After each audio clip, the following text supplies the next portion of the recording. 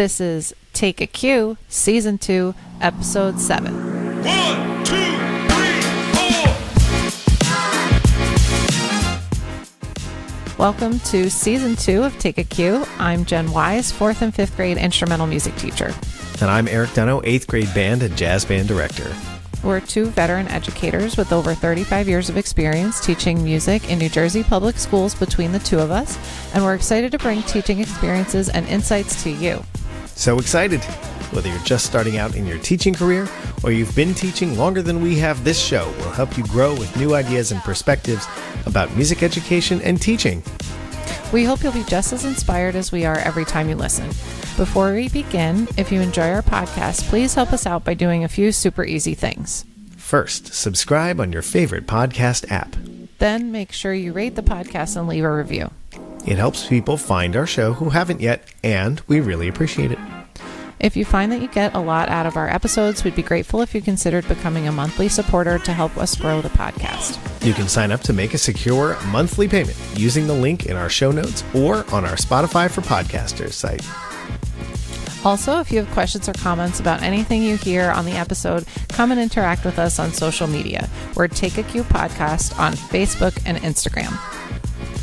Jen, I love this episode. You know, we've had a few on the lighter side as of late, and this one was not.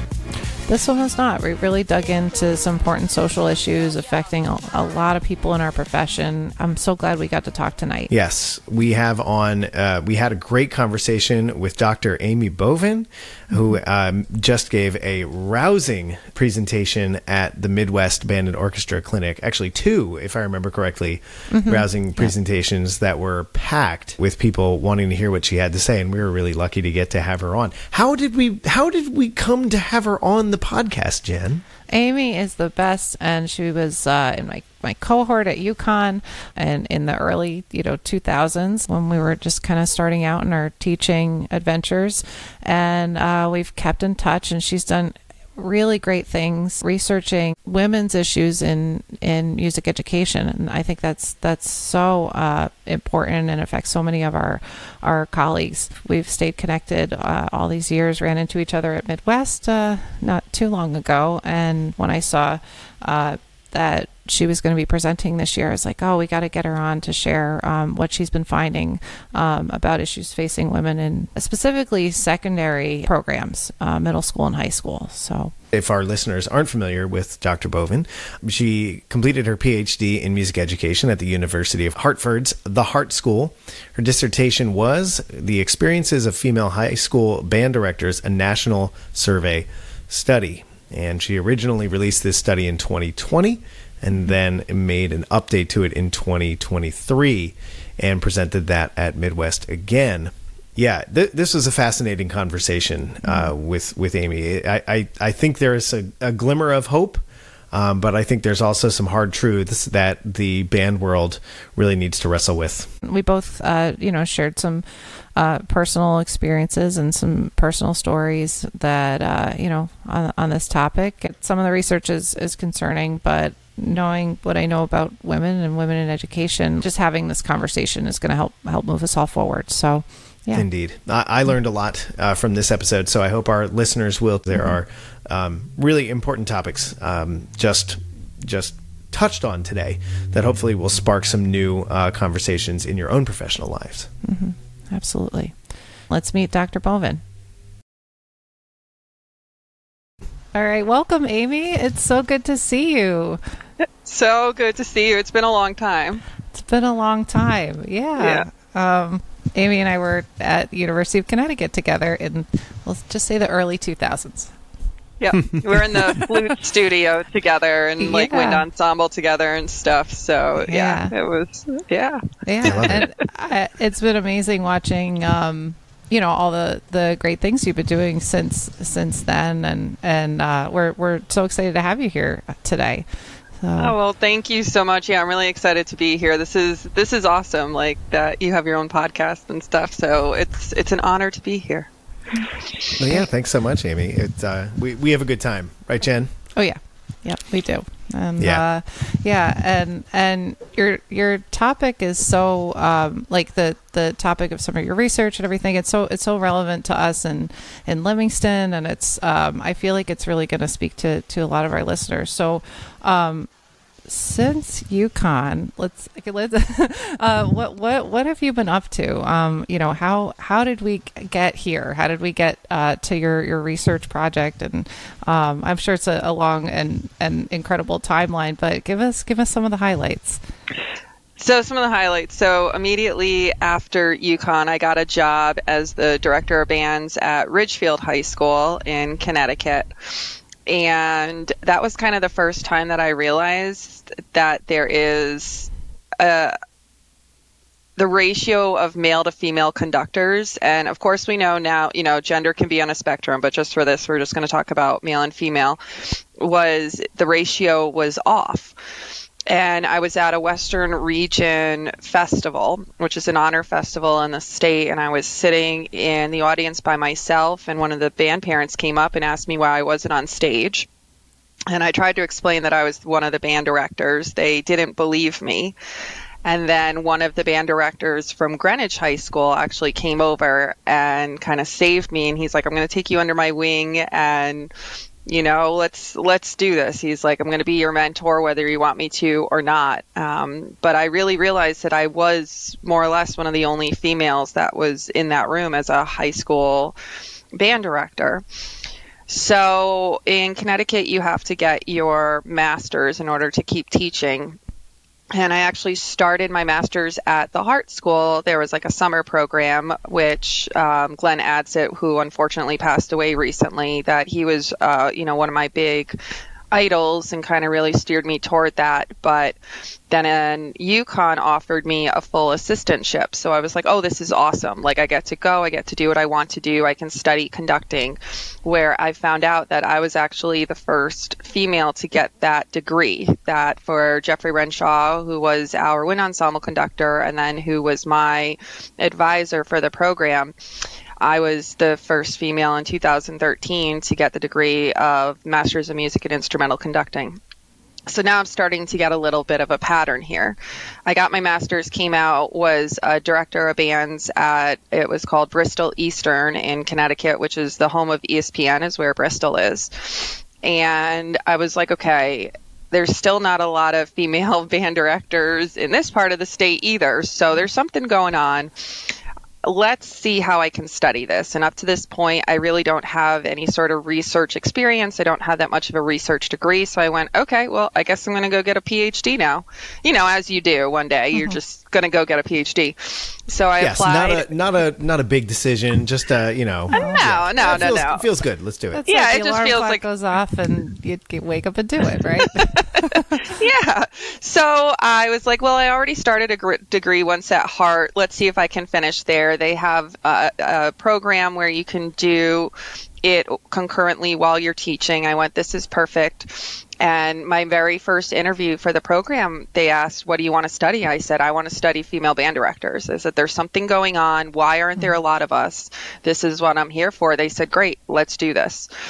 So my first study that I really did it was in the state of Connecticut, and I looked at 8 female high school band directors, one in every county, since there's 8 counties in Connecticut, compared their experiences. I did qualitative research, so more interview-based research, and I started to notice some patterns between the experiences that the female band directors were having in Connecticut to that of the research that's already been done. And I went, okay, so we're starting to see some patterns, that there is a lot of support, there is a lot of positivity, but there's also a lot of negativity that's not being spoken about.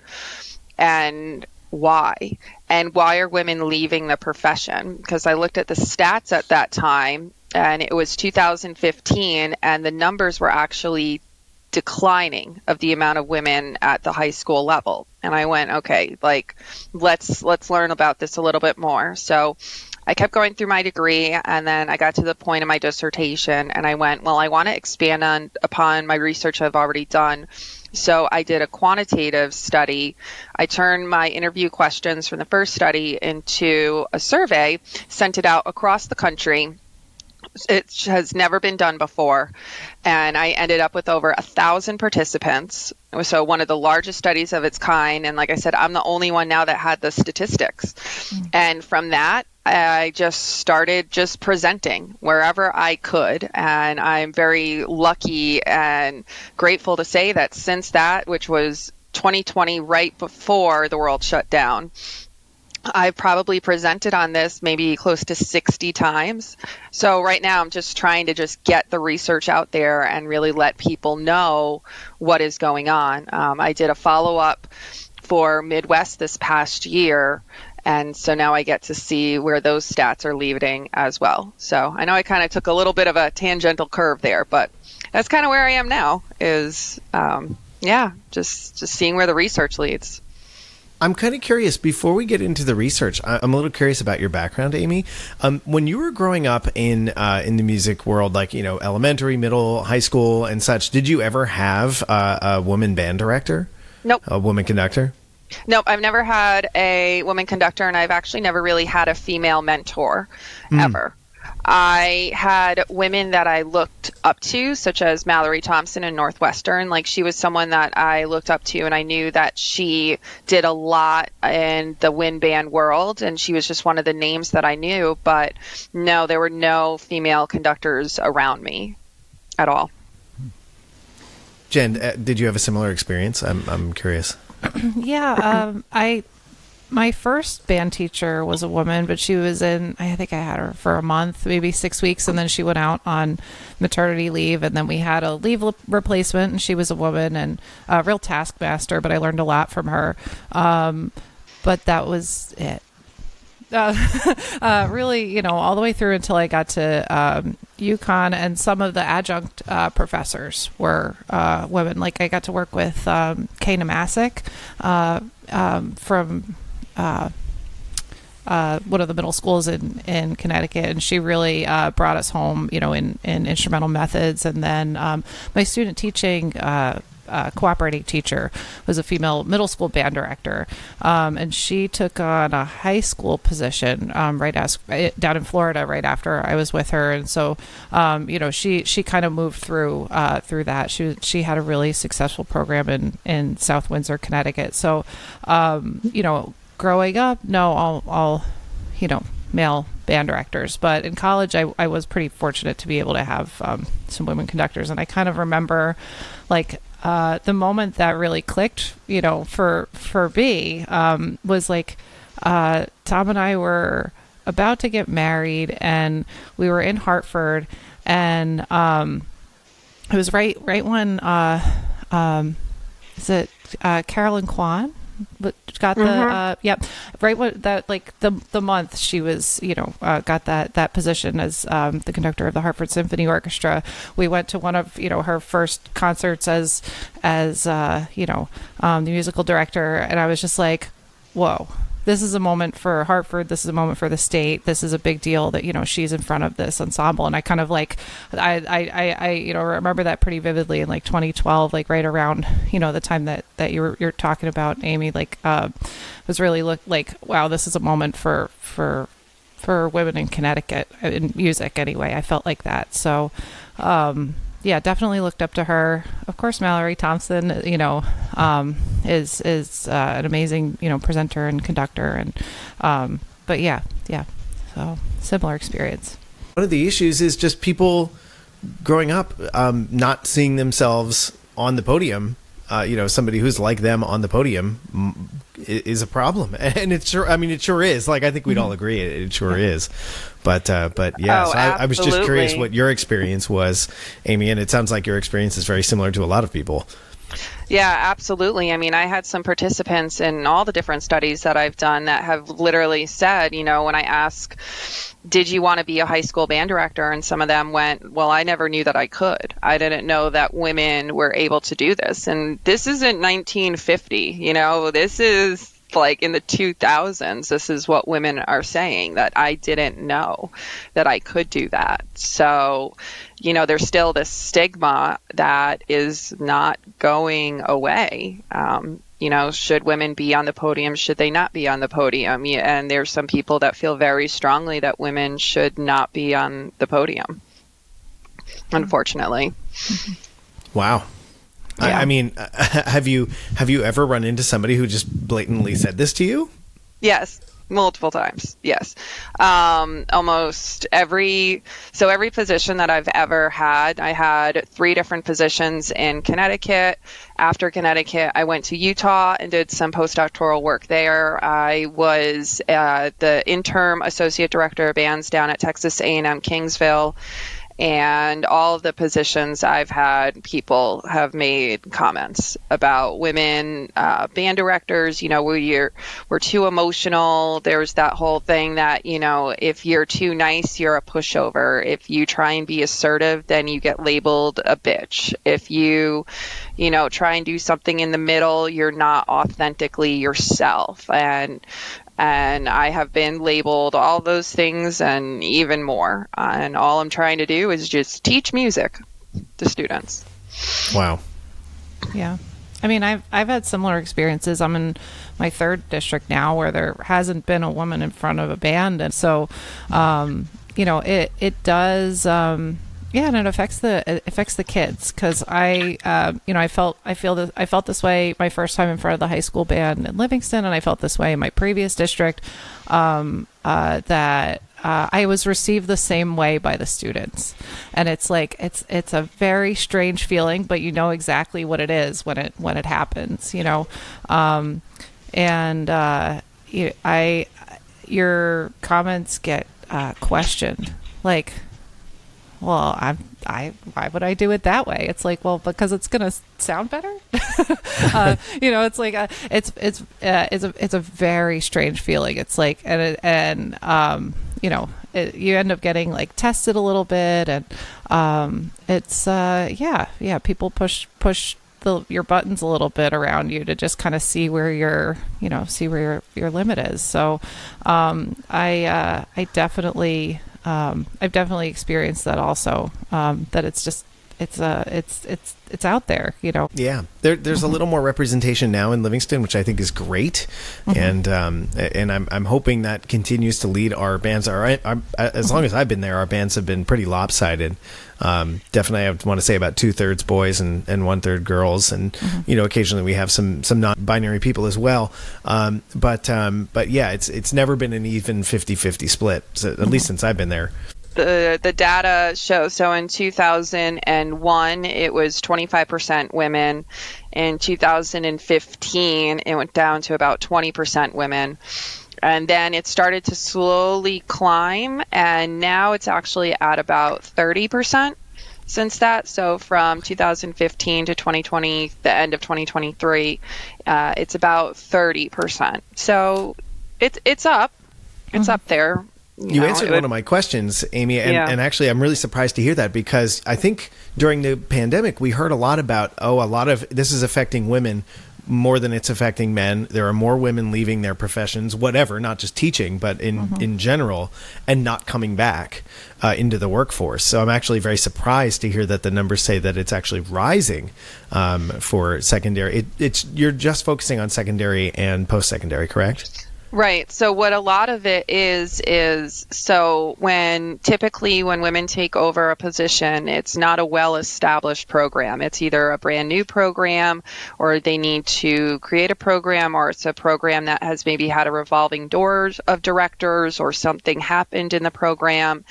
And so what was happening during COVID is that a lot of our colleagues who have been in the profession for a while started to take early retirement, or decided not to come back to the classroom. And so that is going to be men, are going to, because they're, primarily the ones who are the older generation. But you have all these brand new directors that are starting to come out, and yes, the tables are starting to not necessarily turn, but there are more women who are coming out of music ed programs who are pre-service educators. They need a job to go to. So that's why the number is rising, is because the men were leaving the profession. So now women can come in and start to take those spots. So it's a lot of, the age is starting to shift too, that it's a lot of younger directors that are taking over these these programs. And it's actually kind of comparable to what happened when women first started to take over in bands during World War II. That's the first time that women really got on the podium because all the men were off to war and someone had to start leading these bands. But then men came back from war and all the women lost their jobs. And so I think that this is kind of you can't really compare a war to a pandemic, but the situation is similar, that the men are retiring and they're starting to leave. So now it's leaving positions open for women to start to take over. So I know this question's been asked for like multiple generations now, but I think it still bears discussing, and that is the idea of family dynamics of the particular generation that's coming of age now and becoming band directors now. Is it more acceptable to have a different work-life balance than perhaps it's been in the past? What do you all think? So from what the research is starting to really show is that, so as we know, going back to really the first question, there's not a lot of female band directors. So there's not a lot to really look up to. So women, when you start having those conversations, you don't have a model to go after and you don't have that example. So a lot of women, because I asked women this in all of my studies, how has your job been affected being a mom, being pregnant, if you want to have kids, if you don't want to have kids. And women are saying that it is absolutely possible to be a high school band director and be a mother at the same time and be pregnant at the same time because they did it and this is how they did it, X, Y, and Z, and having support systems like Jen, your family and having that. But the women who have yet to have kids that want to are saying, well, it's not possible. I'm going to have to leave my job. And it's because women aren't talking to women, but it's just because there's not enough of that model to show, oh, wait a minute, she did it. How did she do it? Let me go talk to her about it. So that's where there's this disjunct in the conversation. And yes, it is becoming more common for women not to have children, maybe not get married, to just kind of focus on our careers, to do what we want and live the life that we want, regardless of what family or societal expectations have on us. But we don't have a lot of models. So as these models are starting to increase, that's when it's starting to become more okay. Like, yes, I can be a high school band director and be a mother and be pregnant, and I can see other people who have done it. How can we make that happen? It's just, honestly, it's just getting the conversation started, and it's just having women connecting to other women. That one of the big summaries in my research is that women need to start working together. That a lot of the negative experiences are not just coming from men, they're coming from other women. And a lot of the conversations are not happening that should, because we're just not connecting with each other. Like, we need to support ourselves, honestly, first. And if we start supporting ourselves as women, then we can become stronger and we can start passing some of these messages along and having these mentorship programs. And I do know that there are organizations out there that are starting mentorship programs, like WBDI, Women Band Directors International, that they're starting a mentorship program. And there are, I can't think of the name right now, but there's 2 others that are doing the same. So once these programs really start to get off, if women will volunteer. The other thing is that a lot of women who have been in the profession, and this can come down to, a self-confidence thing or just how we're viewed in the profession, don't consider themselves mentors. And go, oh, yes, I've been in this for 30 years, but I don't know if I could mentor someone. And it's just, yes, but you have 30 years experience that can help someone who has 3 months experience. Like, even if you don't see yourself as a mentor, you're more of a mentor than you really think you are. And I think that we just have to be a little bit selfish in that regard and say, I've done these things, I can do these things, and can I help somebody else? Really, get that out, and that will strengthen a mentorship program, because, we can all probably name a list of male conductors who we look up to and are more than happy to give us advice. But sometimes women are hesitant on giving each other advice. I get that. Yeah. Some of the best advice I got when I was transitioning from my first job to my second, I was over at one of our colleagues' house, Jackie Sirocco. She was a band director in North Jersey for forever, high school band director. This is Maya, by the way. They're all over the place today. Hey, Maya. She's beautiful. Yes, she is. That's the problem. Welcome to the conversation, Maya.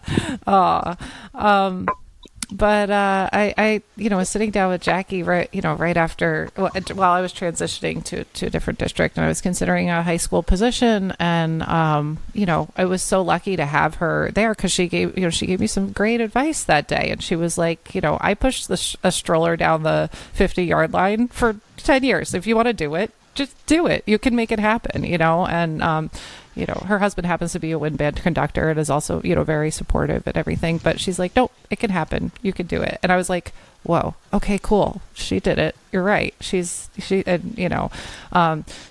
yeah, it's to have that voice is really important. And yeah, I would love to see those organizations grow and, be able to reach more people.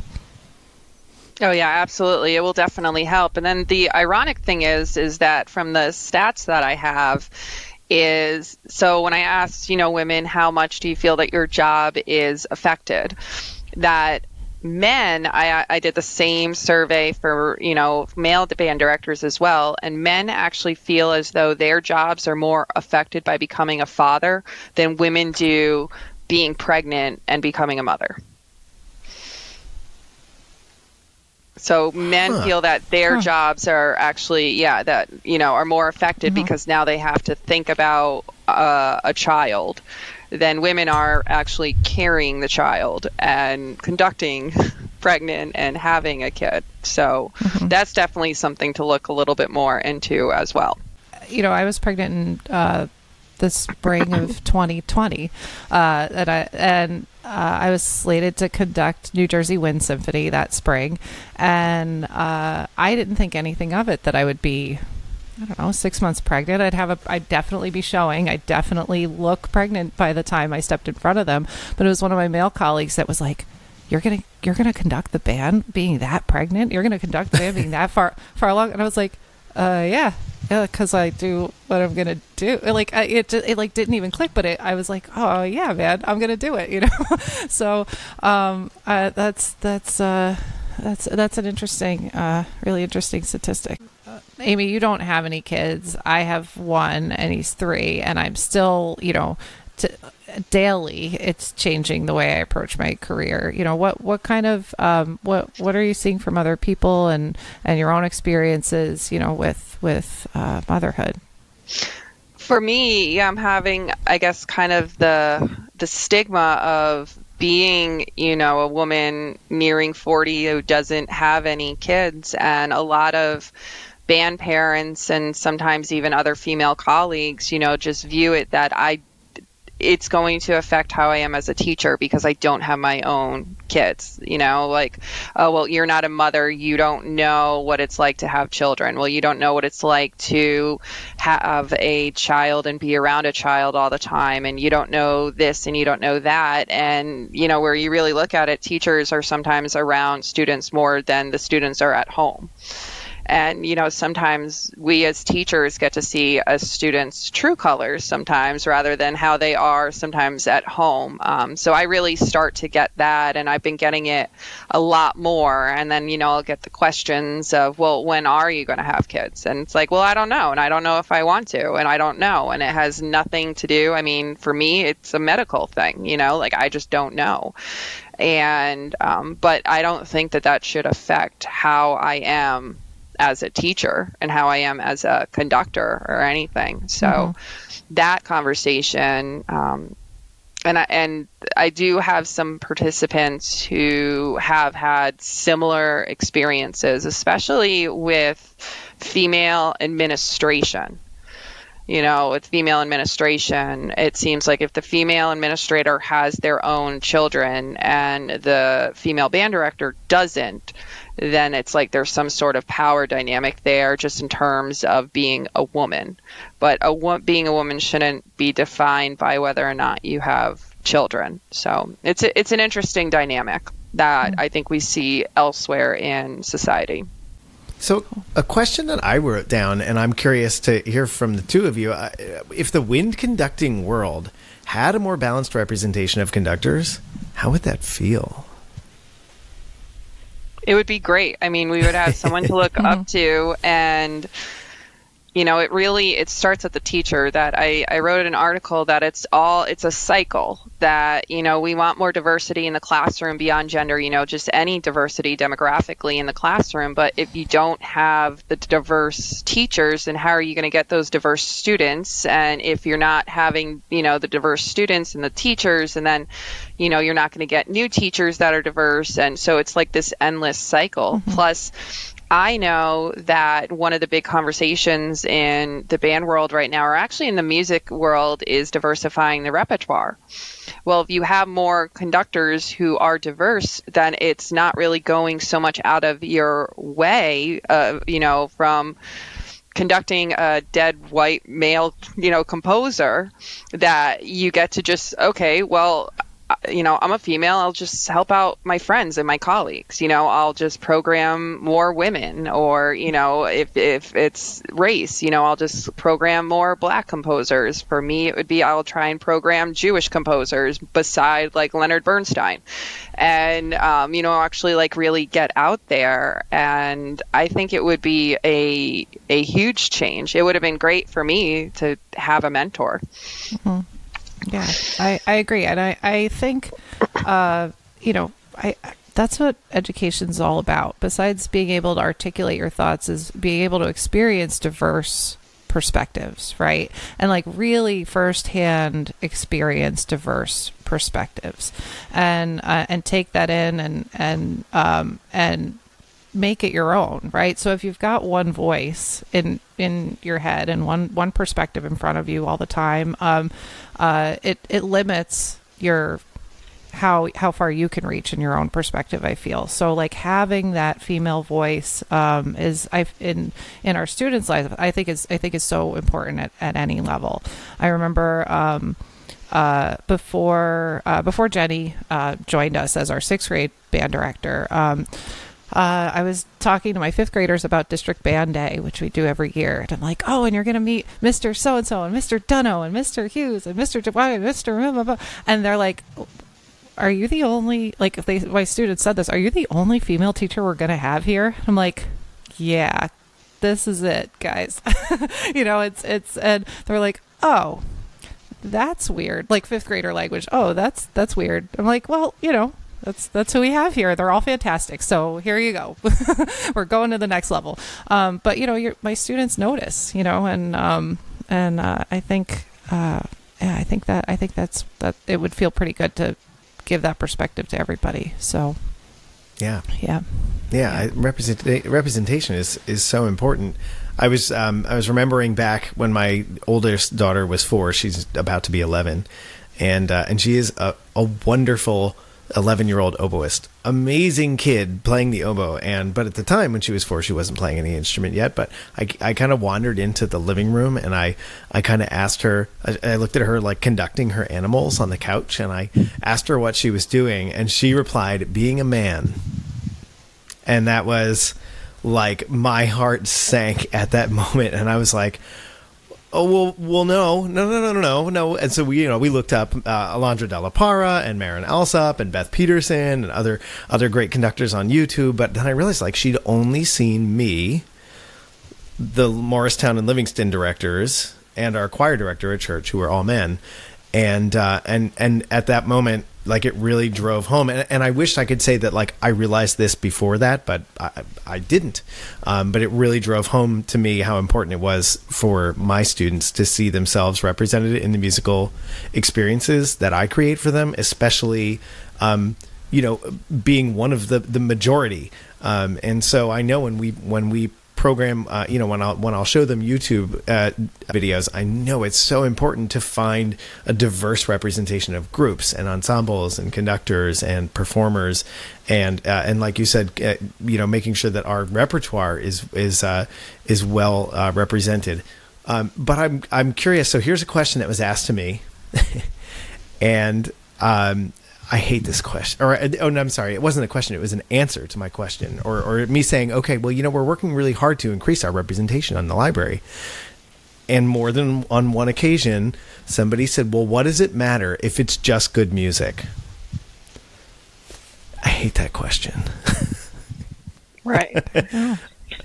It's like, yes, there's a lot of good music out there that just hasn't been explored because it just hasn't been given the chance. That we're not saying that the music that is there is bad music. I mean, the ones that we know, the standards that we know, that's the foundation of everything, that we have had these amazing male conductors, white male conductors, and composers, but there's been so many more that just haven't been given the platform to see. And just like, there's good music and there's bad music, and there's, in between music, and there's good music for this purpose or that purpose, but it just hasn't been given the opportunity to actually be tested and tried as much as, some of the other works that we've all played multiple times. Mm-hmm. Yeah, that's right on. You said it, Amy. It's like there's something out there for everybody, and it's like we if we can give more people a voice,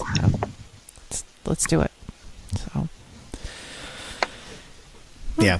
Oh, I totally agree. And I hate when people say that, by the way. It just makes me nuts. Well, what does it matter who wrote it if it's just really good music? Well, for the longest time, nobody even had, nobody other than white guys had a chance to even get their music out there to be heard. So, Right. And then it's, it comes back to similar things about, what women were saying. Like, they didn't know that they could be band directors. They didn't know that they could be a composer. Mm-hmm. You didn't know. So now that you can, it doesn't matter what your demographic is. You can do what you want to do. And that's what's supposed to be the point of at least this country. You should be able to do what you want to do. And now that more people are realizing it, I think we're going to be getting a lot more of those diverse voices and, diverse colleagues. Amy, I was wondering, in your research, what specifically were some of the barriers that women were facing in this? Besides, not having that role model to look up to, what else did you find? So that actually wasn't necessarily one of the barriers. It was a topic that came up a lot, but the barriers, so I'm going to be referring more to my quantitative just because of the amount of participants that I had for that. I found that there were 4 main factors that women were really leaving the position or not wanting to continue as a band director. The big one we've talked about a lot, which is motherhood and time commitments. That just being a mother, time commitments, maybe instead of being high school, I want to be middle school. Maybe instead of middle school, I want to do elementary, or I want to do something else, or just leave the profession altogether. The second one is extreme experiences and interactions with others, that I had a list of 27 different personnel, everything from custodians to secretaries to administrators to athletic directors, and just experiences with them, a lot of, verbal interactions, or having those barriers with budget cuts, or issues with band parents, or issues with discipline issues with students, and maybe administration not following up. And then the last 2 was sexism and ageism. Were 2 very, very strong ones. And for ageism, it didn't matter. Normally, ageism is referring to older ages, but this was actually, the way that I did it was any age, that no matter where you are in the age spectrum, you felt that you were that women feel that they're being discriminated against based on their age, that younger ones do not feel that they're being listened to or respected, and kind of need to feel like they have to go through the ringer and almost like some sort of hazing in order to be able to be part of the profession, where the ones who've been in the profession for a while feel as though the younger generations aren't listening to them and aren't respecting them and want to change. And, and there's some truth on either side of it. But the fact is that all women, no matter your age, are starting to feel like age is an issue. So those are really the big ones. When you look at the negative experiences a little bit more, and I actually just pulled up my stats. So for my 2020 study, we had over 3 out of 4 women said that they experienced sexism. 68% was ageism. About 64% felt that they felt discriminated based on their sexual identity if they identified on the LGBTQ plus spectrum. About 1 out of 2 said that they experienced some sort of mental or emotional harassment. Same number, 1 out of 2, verbal harassment. And then about 1 out of 5 experienced sexual harassment as a female band director. So all of that together is really why women either don't want to become band directors anymore, don't want to stay, and are trying to leave the profession. I mean, on your list, I'm like, oh yeah, felt that before. Oh yeah, I've had had that happen to me, and I'm like, I'm listening to your list, like, oh yeah, okay, but yeah, that's a lot. It's a lot. That's a lot to take in. And then when I did my follow-up study, I thought that the numbers would be getting better, and they're not. Okay. Everything has gotten worse. That the 1 in 3 that experience sexism is now past 80%. It's at 81%. The 68% for ageism is now about 1 in 3. The discrimination of sexual identity for LGBTQ plus is now at almost 95%. Mental harassment is now about 60%. Same with verbal harassment. And the heartbreaking one is sexual harassment or sexual abuse is now at 25%, up from 20%. So there's 2 ways of looking at those statistics, either that it is actually increasing and that things are not getting better, that they're going the opposite direction, or more women are simply feeling the courage to speak out more about what is happening. Because I know that even looking back at my original survey and taking a step back and looking at it as, not the person that created it, but someone that could be a participant in it, I would probably feel uncomfortable being honest about some of the answers, just afraid that it would come back at me at some point. So I think that some of that is starting to be torn down, and that women are starting to be ready to really speak out. And, it's been the Me Too movement was, what was that, 2017 was Me Too, 18, 19. And, it's been 7 years since that. But I feel like that now women are really starting to feel like they can talk. So regardless of what it is, the statistics are going up, not down. Mm-hmm. Oh. Yeah, that's discouraging. I'm sorry. I hate to just be like, yeah. But I know it is discouraging. And, I want to know, we talked a little bit earlier about mentorship, but what can we do, male or female, or, just anyone in the profession? Like, what can we do to make this swing the other way? Really, honestly, just take any reports seriously. If somebody comes to you and says, I feel uncomfortable about this, I don't like this, it doesn't matter how you personally feel. If they feel that something happened to them, then you need to take it seriously. Because a lot of the things that happen is, someone will come and be like, oh, I don't like the way he looked at me. I don't like the way that he touched me. I don't like the thing that she said to me. And they went, well, it's really not that big of a deal. Why don't you just get over it? Or, well, if it was me, I would do this. Okay. But to them, you don't know someone's background. So take those things seriously, and you don't know what is not being said. If you, receive a report about something, follow up on it. Look at Maya up there. I just saw her. I was like, oh. Follow through. That I had an instance that I went to a female administrator with something and nothing happened, and she didn't follow through with it. And something should have happened. For yourself, don't one of the things that I think a lot of women are doing, or we can even say people, is that you start to gaslight yourself when you start hearing people say, oh, it's not that big of a deal. Oh, don't worry about it, or just move on. Or, do you really, is this the hill you really want to die on? Don't gaslight yourself. If you feel strongly about it, go and do something, because to someone, it might just be an innocent touch, but that touch could lead to something more if it doesn't stop. And I think that that's really where the change is starting to halt, or that barrier of that change is. The other one is that it's almost like now, we're talking about diversifying the repertoire so much, diversifying the classroom, diversifying this, diversifying that, and looking at all the demographics, that when someone starts to talk about, oh, yes, but women.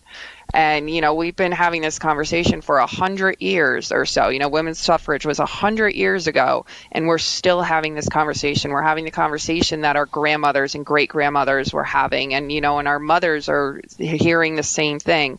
And it's because we go through these waves of women trying to come and speak out, and then it just kind of plateaus, and then something else comes up and it gets forgotten about. Yes, we have been talking about this for a long time, but there's a reason for that nothing is changing. So you got to keep the conversation going and just include it. How are we supposed to diversify the repertoire if we're still having conversations that should have happened 75 years ago? Yeah. Yeah. I mean, I get it. The fatigue is real for some people, but, it doesn't serve anybody to let this conversation go. So,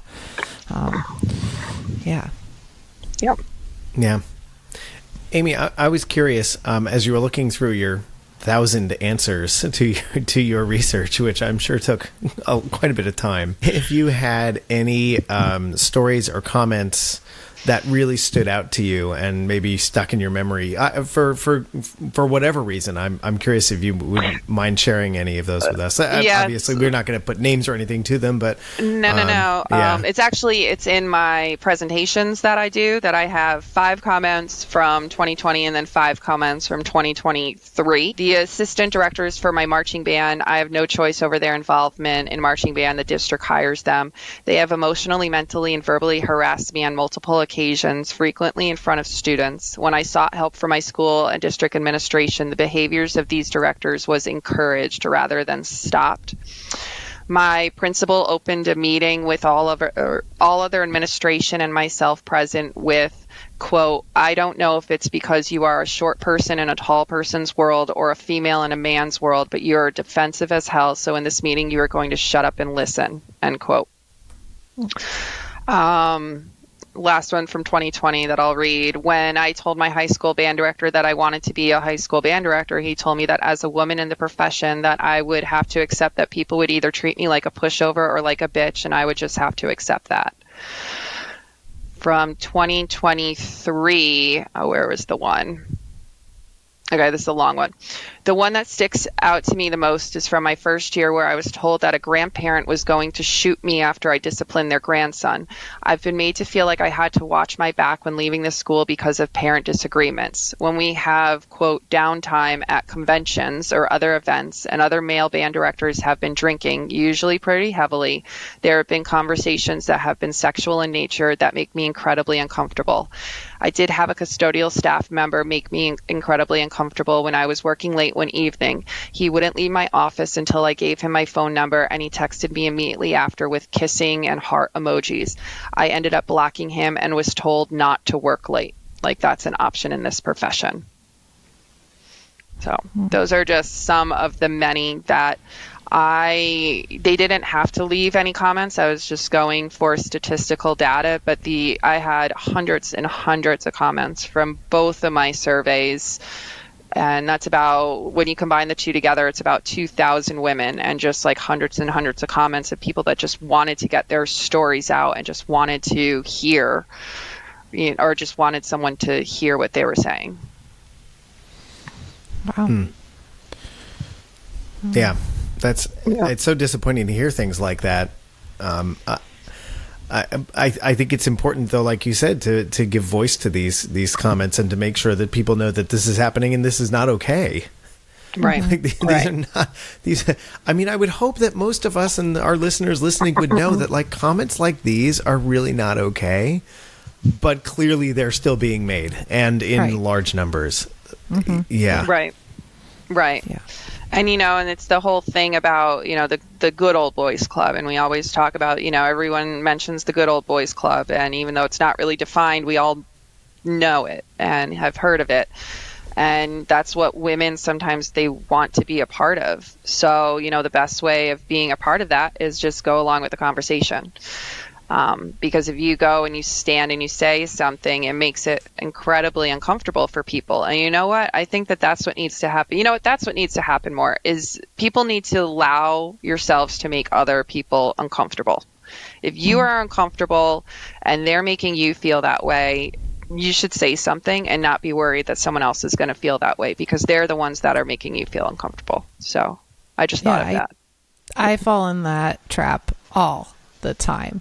And then I catch myself later. I'm like, why did I say something? That was so offensive. It was so upsetting. Like, why didn't I have anything to say in that moment to just shut that conversation down? I had a colleague in my first job that every, female band director, past the age of probably like 35 or 40, he just cut them down at the knees saying, oh, once they are in the profession for a while, they don't care as much. They don't whatever. And I'm sitting there thinking, well, yeah, they're taking care of their family and their kids and doing all this. And they have a lot of experience, so they might not need to work at it like like you might think. And I just on multiple occasions he would bring that up about some of our other from some of our colleagues in the profession, and I'd be like, man, like, why don't I have the right answer for this right now? Like, why am I not feeling like I can stand up for this, And it was like, oh, well, maybe I don't have,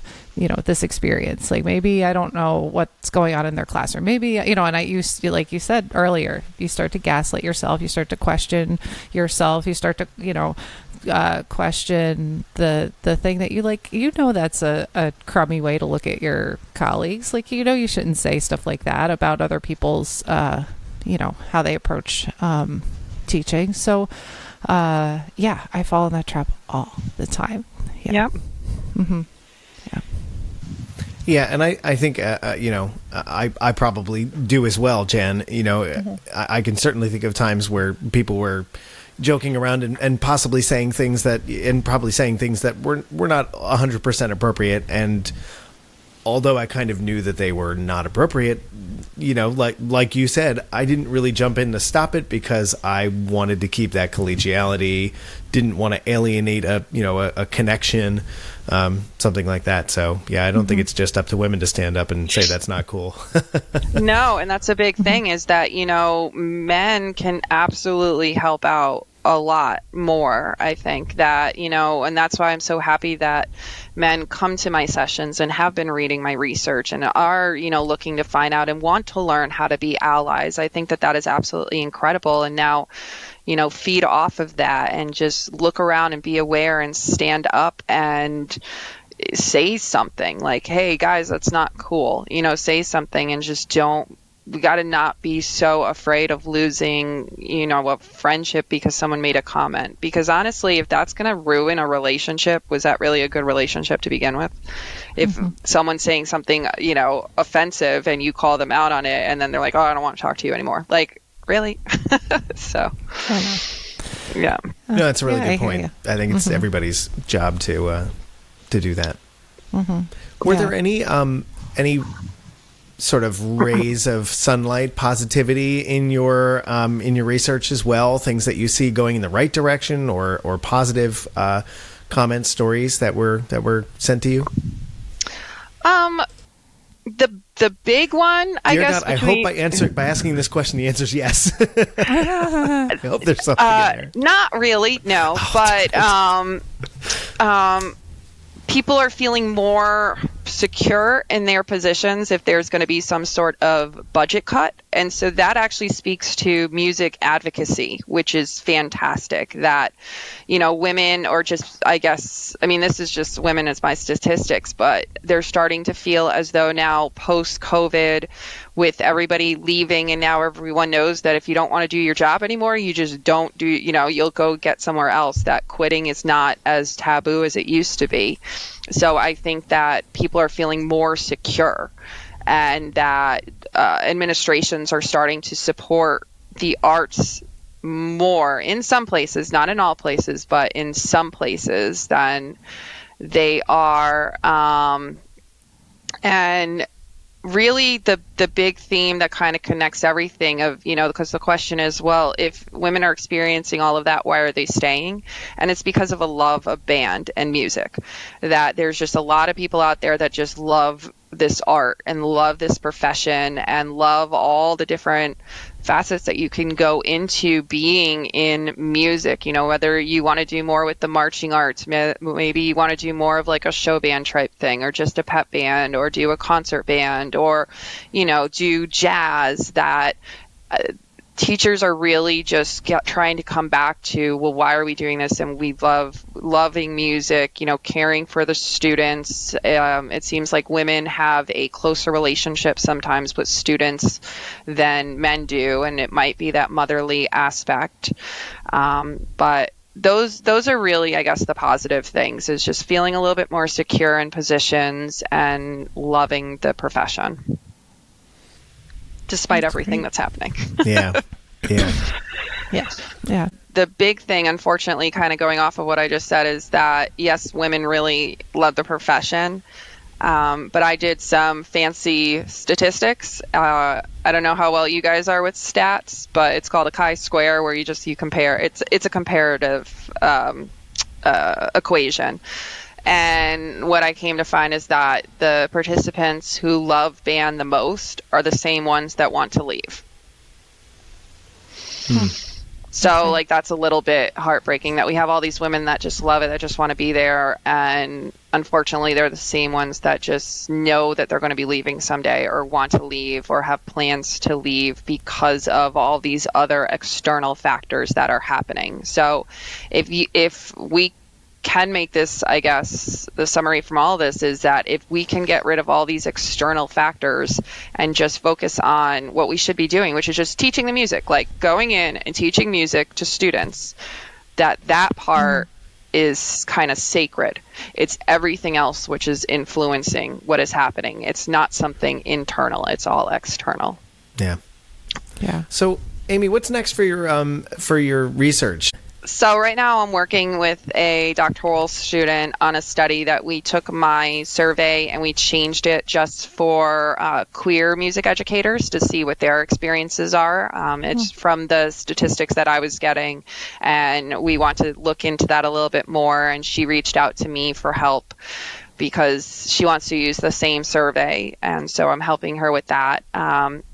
And then I'm going to just start really digging into these statistics a little bit more, expand it to male band directors a little bit more, and try and get more participants, and just really compare, maybe even going beyond the band world and what is happening in choir. I have a feeling that the opposite is happening in elementary music education, with males in elementary music education. Like, what does that look like to them? So that's one route that I was thinking about going, but while still keeping this and really turning my study into like a longitudinal study where I just keep checking in to see, are things getting better, are things getting worse, and why? Mm-hmm. So, I have years of research from this one project, which is fantastic. And the ultimate goal is to start putting some of this stuff into a book, that it's just becoming too large to really get published in a 20-page thing. This giant thing back here, all those big books, that's my dissertation. Okay. that giant leather-bound book, like the two red ones and the black ones, that's my dissertation. So it's too much to really start turning this into a 20-page article. So for me, looking at publishing a book. Cool. That's great. Awesome. You're going to have to bulk that bookshelf to the wall. So I mean, I got a cat holding it down right now with some Barbies. Yeah. So I see her up there. Oh my gosh, she was on the fridge like yesterday. She just I don't know what she's. This is like a new thing right now. Oh no, she's part of the conversation. She's in it. Yeah. I'd be really interested to see, in the next 10 years how things, change on this topic. Yeah. Yeah, I've also had some people reach out in other professions outside of music to see if I could do a similar study in that profession and see what it's like in like the corporate sector. Because if you look at it, a band director is a form of a leader, and it is a form of leadership. So what does this look like in other forms of leadership? So that could be interesting as well. Yeah. So you're going to be busy is the bottom line here. Yeah, I'm going to be a little bit busy. Yes. Mm-hmm. Yeah. Nice. Oh well, I really look forward to seeing where this goes, what you do next, and I want to dive more deep into the research that you've already done, because it's really piqued my interest. Oh, awesome! But I mean, really, the world needs this. The band world Absolutely. needs this. It's really important work. Oh, Totally. well, thank you. Yeah, if you want to look at it more, I have a Google Scholar page, which is so cool because it just kind of like Google creates it for you, I think. So all my studies are up to date that are on there. And then my website, I believe, has some links as well. Okay. And for our listeners, we'll definitely link those in the show notes. Awesome. Thank you. I appreciate that. Yeah, definitely. Oh, Amy, thank you so much for coming on, and we're so happy to have you. Thank you. I'm glad that, like I said, I'm glad that we found the time and that this works. This is perfect. Yeah. So thank you so much. Awesome. Yeah. Thanks, Amy. Thank you. Thank you. Okay. Well, thank you again to Dr. Bovin for that important conversation. And please be sure to check out the show notes where you can find her website, get in touch with her, and get to know more about what she's doing in the future. Yes. If you really liked what you heard today, we'd love it if you'd subscribe to our podcast, leave us a rating and a review, so that we can get some more people in on the conversation. Absolutely. And if you don't already, follow us on Facebook and Instagram, and now on YouTube as well. You can see our beautiful faces and get all of the experience of being here in the Take a Cue studios. And all of Amy's, cat she had some serious cat cameos going on in the background. So Yes. you definitely have to check in on YouTube on this one. So we'd love to get your thoughts on the episode too. What are your experiences as a band director in any particular category? What have you experienced? Has this been your experience or not? We'd really like to hear what your thoughts are on it, and you can do that on Facebook, Instagram, or YouTube. Yeah, absolutely. Comment on any of our social media. Also in our show notes is a link to become a monthly supporter, so we can, as we said, keep this conversation going. It all goes right back into the podcast, and we'd love to have your support in that way. So, Eric, I hope we're all going to get out there and keep having these conversations, and and get out there and make some great music. Whoa, sorry, I'll do it again. See, if you were watching on YouTube, you would have seen the mistake here. Get out there and make some great music. There we go. Cheers, Eric. That's how it works, right? That's Cheers, how it works. Jen.